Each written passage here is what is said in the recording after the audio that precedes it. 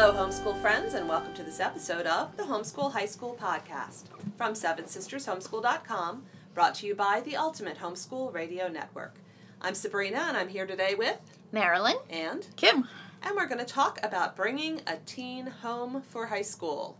When you have not been homeschooling since kindergarten, and your kid has been in traditional school, and for any number of good reasons, you might decide that they're coming home for high school. They might be starting high school at home, or they might be coming home at 10th grade or 11th grade, or this would be a tough one, but senior year. Mm-hmm. And we have seen a lot of this in families in our local community over the years, and Marilyn in particular has been up close and personal with these families' stories because she has served for many years as the principal of our local day school, diploma program, umbrella school, whatever you want to call it, where you live. Home of awesomeness. How's that? Yes, there we go. There we go. So we have an earlier episode bringing your teen home for high school that talked about a lot of the reasons that people consider doing that and ways to evaluate the pros and cons, how to deal with when mom's perception of this decision is different from the kid's perception in either direction. So lots of those sort of more like the reasons, and now we're going to talk about the practical how-to. Because there's this whole thing when you homeschool high school, you have to be creating a transcript for this child that will indicate what learning took place over the years of high school. Especially if your student is college bound, you have to have a transcript that makes sense to the college. But even if they're not college bound, many jobs or other opportunities require at least a high school diploma, and you need something to show. And they often want to see the transcript as well. Right. Mm-hmm. So we're going to start with a really big overarching kind of a summary. And we're going to point you to some resources that are on the SevenSistersHomeschool.com blog. Because Vicki Tillman has blogged there many times and with slightly different twists on this subject to help parents get a really good grasp of what learning is supposed to happen in high school and what are the things that are pretty much universally expected across all the states in the United States at least, and even in many countries around the world too. If you're talking about a high school education, what is that supposed to include for the basic framework? So we're going to begin by sort of jumping to Vicki's voice here in one of her posts that has been extremely popular. And if you have not looked at it before, you just want to go to the blog and search for 26 credits, just the numeral 26 and credits. And if you search for that in the blog, you'll find her post, Homeschool High School Transcripts, the 26 credits needed for graduation. And actually, most kids end up with more than 26 credits on their transcript. And certainly college-bound students do. So this is not how to do high school. This is a basic framework to make sure that the big pieces are there. So you need language arts, and you need 4 years of language arts. 4 credits, a big credit. And we also have posts on the site that break down the language arts credit because it includes literature, it includes writing, it includes vocabulary, it includes grammar, and it should even include public speaking, which a lot of people miss. So 4 credits of language arts, 4 credits of math, and exactly what those maths will be will vary based on the child's ability and plans for after high school. They almost always include algebra and geometry. Yes, those are Algebra 1 and geometry. Algebra 1 and geometry are pretty much standard. And then you have 4 credits of social studies, and those can vary again, but we'll get into more specifically what should be there. But there are some that are sort of standard, and then you have some flex with some of the others. 4 credits of science, and some of those need to be lab sciences where you have extra hours that you log that are the lab experiences and the hands-on. You need 2 or 3 credits of world languages, and that is going to very much depend on your plans for after high school and what college the college that you're going to apply to, what their expectations are, because that varies. At least 2 credits of phys ed. at least 1 credit in fine arts. It makes me gag to even say 2 credits of phys ed and 1 credit of fine arts because, like, your kids should be moving and active and encouraged to do that all 4 years of high school. Exactly. And you really need to expose your child to more than 1 credit's worth of fine arts. My artist heart is just breaking inside me. But you're only really required to dabble in it for 1 credit. So there you go. A credit of technology, which is funny to me because it's our kids who know technology way more than we do. Exactly. But that depends on the state as well. Yes. Yes. 3 credits of career exploration, and that can take many different forms, but career exploration is one of the most powerful courses of study for a teen in high school. And then 2 to 3 electives, and those will be courses that are building on a passion or an interest of your child, or that are plugging them into something that happens in your family or community, something that is off of just the standard academic path, but really speaks to them. Or something that they will benefit from as they're applying to college. If you're looking to make them appealing for a particular type of admissions officer, yes. Yes. Or even just to follow a passion that they have. So let's break this into the subject areas, and then Marilyn, we're gonna want to hear from you about some of the ways that a parent can figure out if they're bringing their child home at high school. Then, if we're talking about math, okay, how do I figure out what math to pick for this year? What do they already have? How do we know? Math. Let's start there. So typically with 4 math credits, a student will be taking Algebra 1 and sometimes Algebra 2, but at least Algebra 1 and Geometry. Often they're doing Algebra 2, some kind of consumer math or financial literacy, pre-calc or statistics, depending on whether they're going into a STEM major or their particular college aspirations or life aspirations would benefit from that.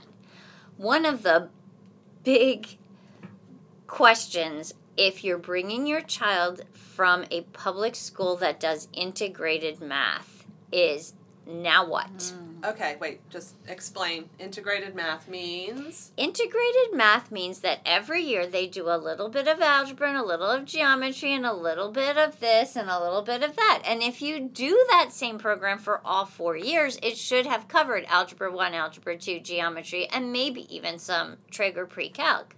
But a lot of curriculum works in Algebra 1, Algebra 2, geometry, pre-calc, and calc. And when you're trying to switch, it's very difficult to figure out exactly what have they done and what level was it. Like, have they gotten enough geometry that we can skip geometry now? Or have they just dabbled a little bit in geometry? Okay, you've done 2 years of integrated math.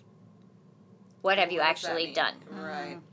And even the students don't know sometimes. Right. So placement tests? Sometimes placement tests, sometimes over the summer doing like a just basic even level 2 book in one of those areas to make sure, and like going through it quickly and seeing, have I covered all of these subjects? Do I know them well enough? Not necessarily do the whole book, but maybe even taking the quizzes at the end of each chapter till you get to something where it's like, oh boy, I either don't remember this or I'm not sure I've ever seen this before. But it can be very difficult for you as a parent to know them, where to place them, or even for us as a school when we're doing academic advising to know, what does this mean? This is especially a big deal if your student might be STEM oriented and they're going to need pre-calculus and calculus, and they're going to need to show that they are proficient. And do we want to just clarify, too, what is a STEM student? A STEM student is a student who will probably major in science, technology, engineering, or math. There you go. And they are going to need a lot of math. So this is a good time for us to remind people, too, that if you do some placement tests or you work through the quizzes in a book and try to determine, and you decide, okay, I'm pretty sure my kid has gotten up through Algebra 1 and dabbled a little bit in geometry, but I think we need to start with geometry for this year.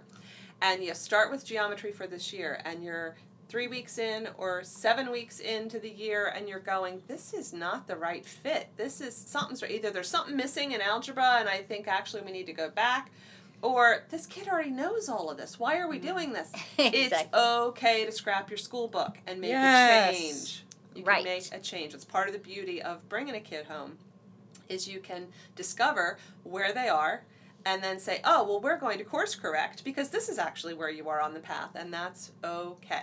So make sure you give yourself permission to get it wrong and to start off with one curriculum and then make a course correction.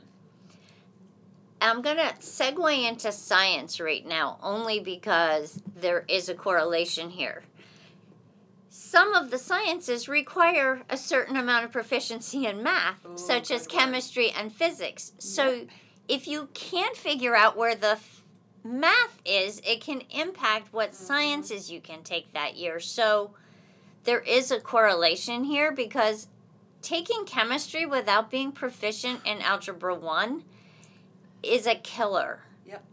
And we've seen it yes, really, it really really, be a problem. probably means that student's going to spend inordinate amounts of time trying to figure out their chemistry, because now they're trying to apply math they don't really know, which is not really very easy to do. So the moral of that story is be kind to yourself and be thoughtful, and maybe take something in your sciences that's lighter or that's more general, life science.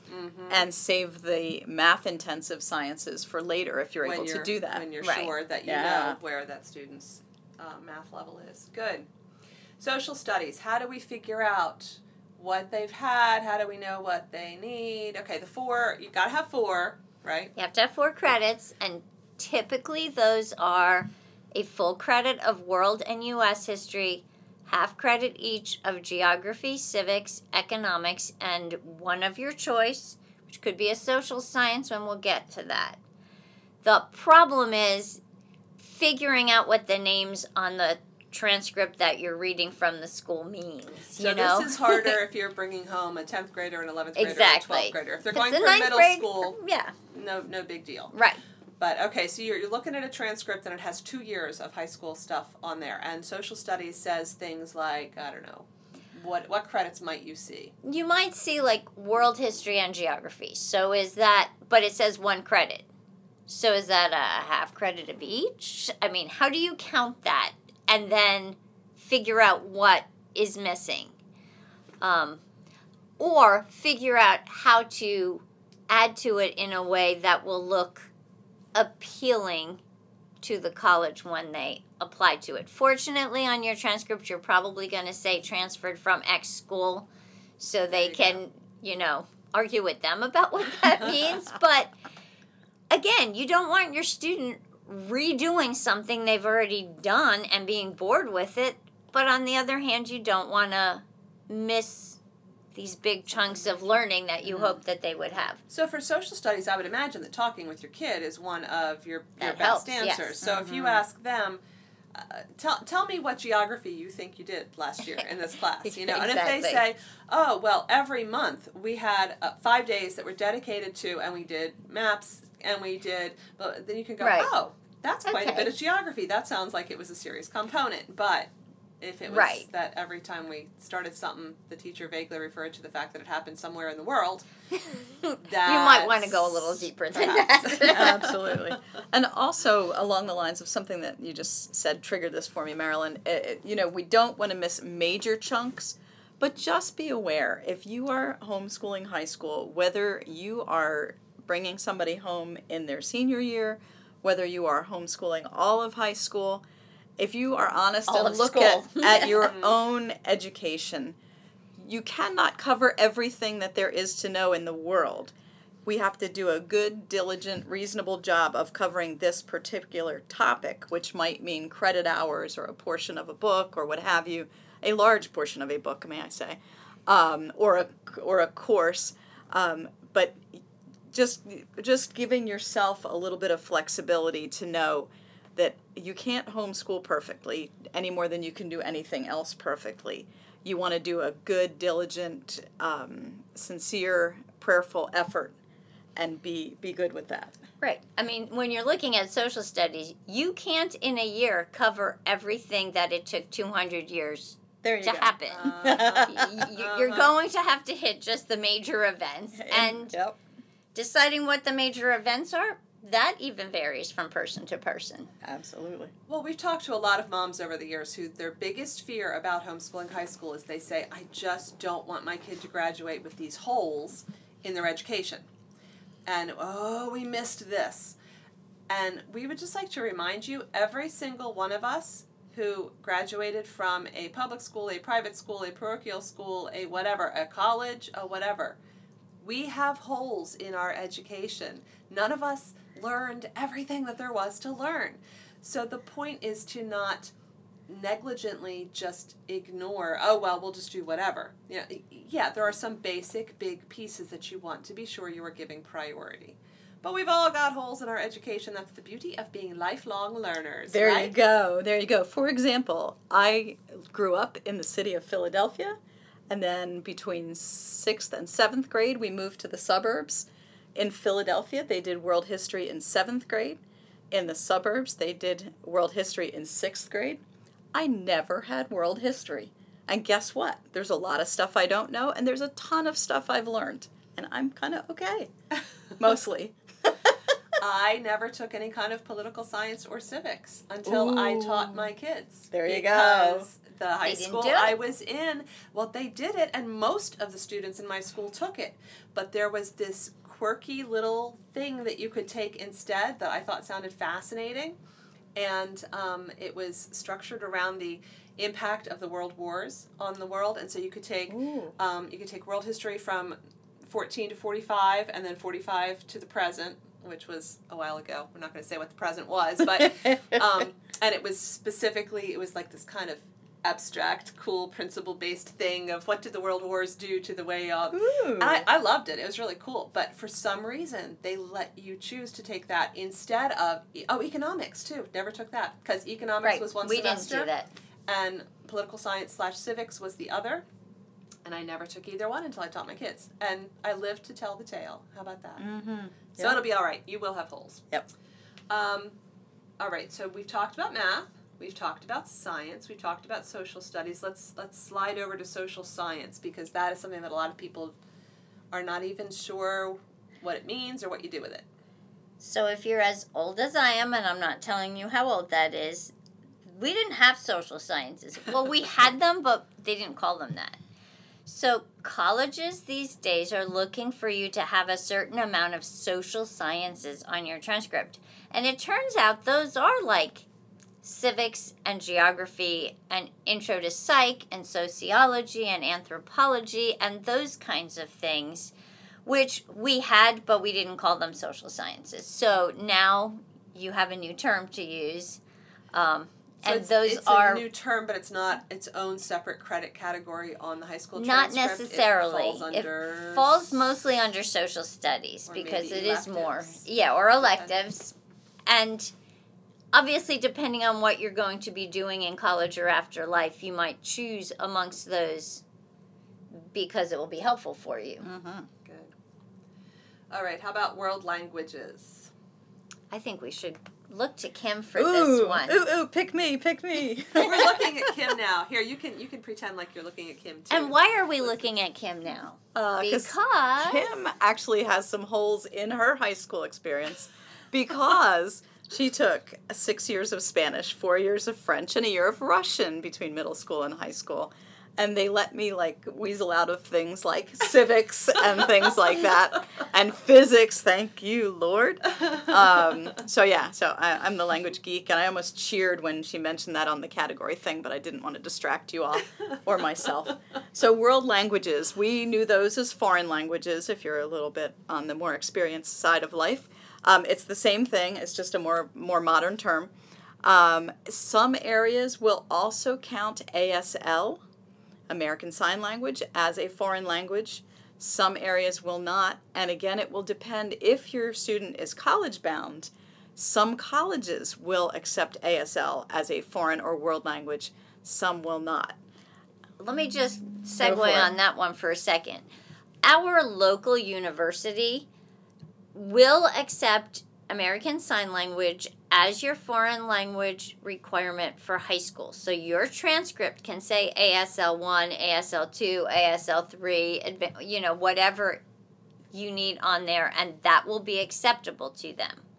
However, if your program of study requires a foreign language at the university, you cannot take ASL there instead because it's American Sign Language. So it's not foreign, and therefore that's how they define it, which doesn't matter except that if you then take Spanish 1 and everyone in your class has had Spanish and you've had nothing, you could kind of be behind the 8 ball before you even start in there. So it's not a don't take American Sign Language. It's very useful. Mm-hmm.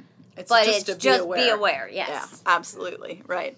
So typically, Spanish is very popular, French somewhat. A lot of the Asian languages are becoming way more popular. Arabic is popular, and there are lots of places to get these languages.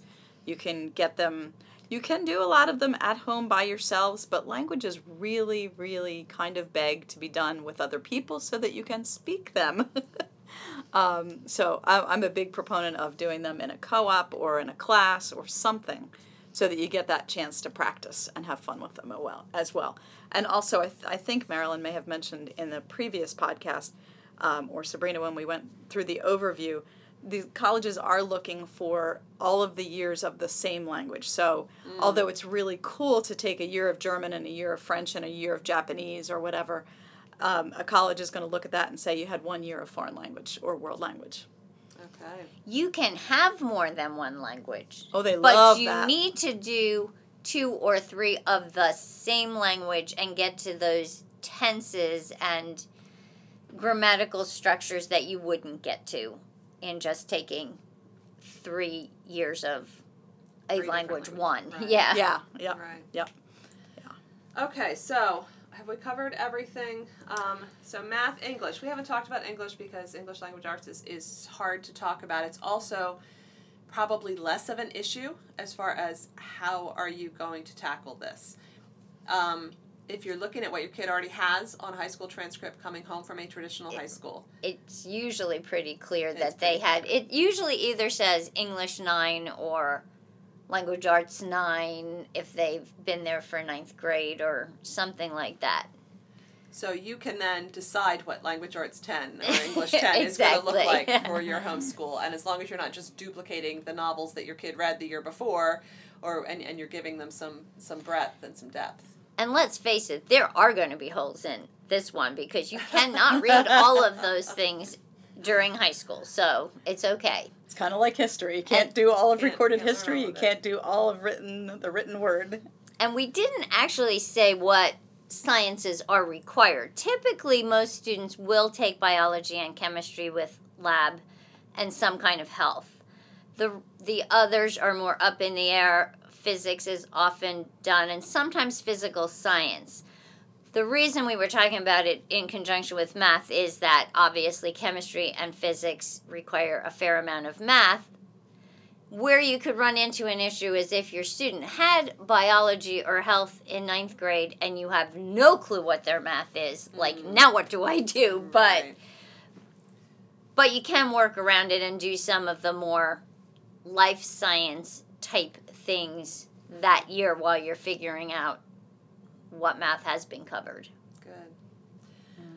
All right.